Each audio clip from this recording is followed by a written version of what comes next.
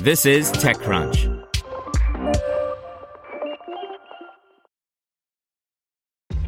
This episode is brought to you by ShipStation. You know, some things take a lot of work, like sending little robots to far-off distant planets. And just as that's challenging, so too is running a successful e-commerce business, especially when there's so much to do. So I want to introduce you all to ShipStation.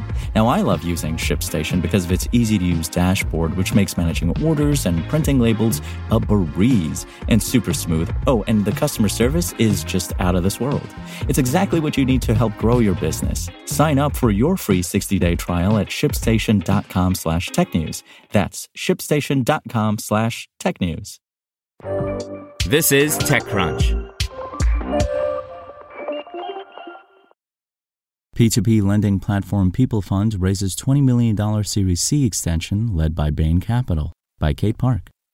PeopleFund, a South Korean marketplace that connects borrowers and investors to enable lending, has recently added $20 million to its $63.4 million Series C. Existing backer Bain Capital led the extension, with participation from previous investors such as Access Ventures, CLSA Capital Partners, Lending Arc Asia, D3 Jubilee Partners, 500 Global, Kakao Investment, TBT Partners, and IBX Partners. The additional funding brings PeopleFund's total raise to around $100 million in equity. Apart from the capital, PeopleFund also secured $240 million in debt financing in 2022 from Goldman Sachs, CLSA Lending Arc Asia, and Bain Capital. The company did not disclose its valuation when asked. In 2021, PeopleFund raised $63.4 million, 75.9 billion won, in equity for Series C, also led by Bain Capital, to further develop its credit scoring system.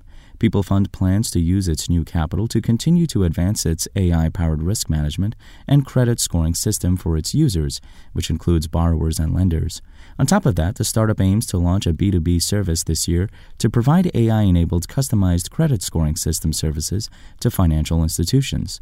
Another reason for its runway extension is to meet one of the requirements for a P2P lending license, according to industry sources. In South Korea, P2P lending marketplaces must pass yearly requirements to get a license from Financial Services Commission, FSC, to run their business. To operate its business in 2023, PeopleFund, which reports that it is making a profit loss, must own a minimum capital ranging from $400,000 to $2.4 million, depending on its loan balance.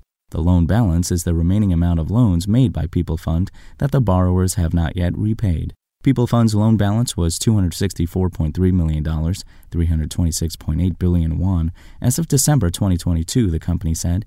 That means the outfit's requirement capital is around $1.5 million to $2.4 million, according to the industry sources and local media.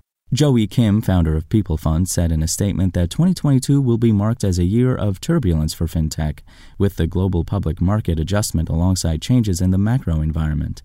Meanwhile, the Korean consumer lending market has undergone a dramatic transition into the mobile sphere, with big players like Kakao Pay and Toss leading the change. This transition, coupled with the instability of the credit market, is opening up opportunities for tech-based digital lenders and its technologies to highlight our competence compared to traditional financial institutions. The outfit says its total amount of loans deployed to borrowers to date was estimated at $1.3 billion in December, up from $936 billion in October 2021.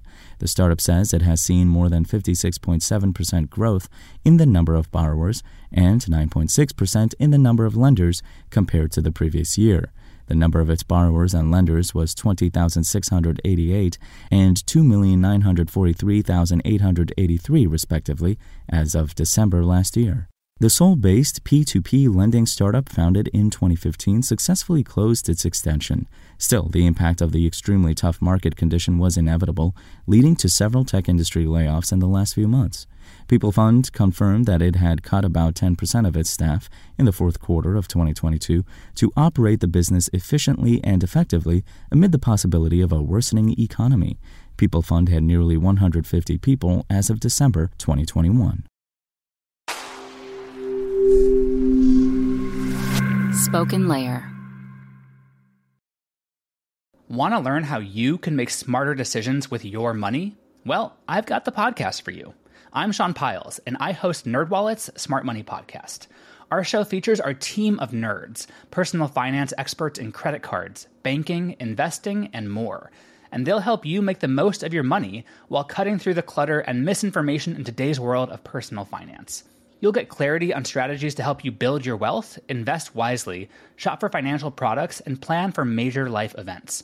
Listen to NerdWallet's Smart Money Podcast wherever you get your podcasts.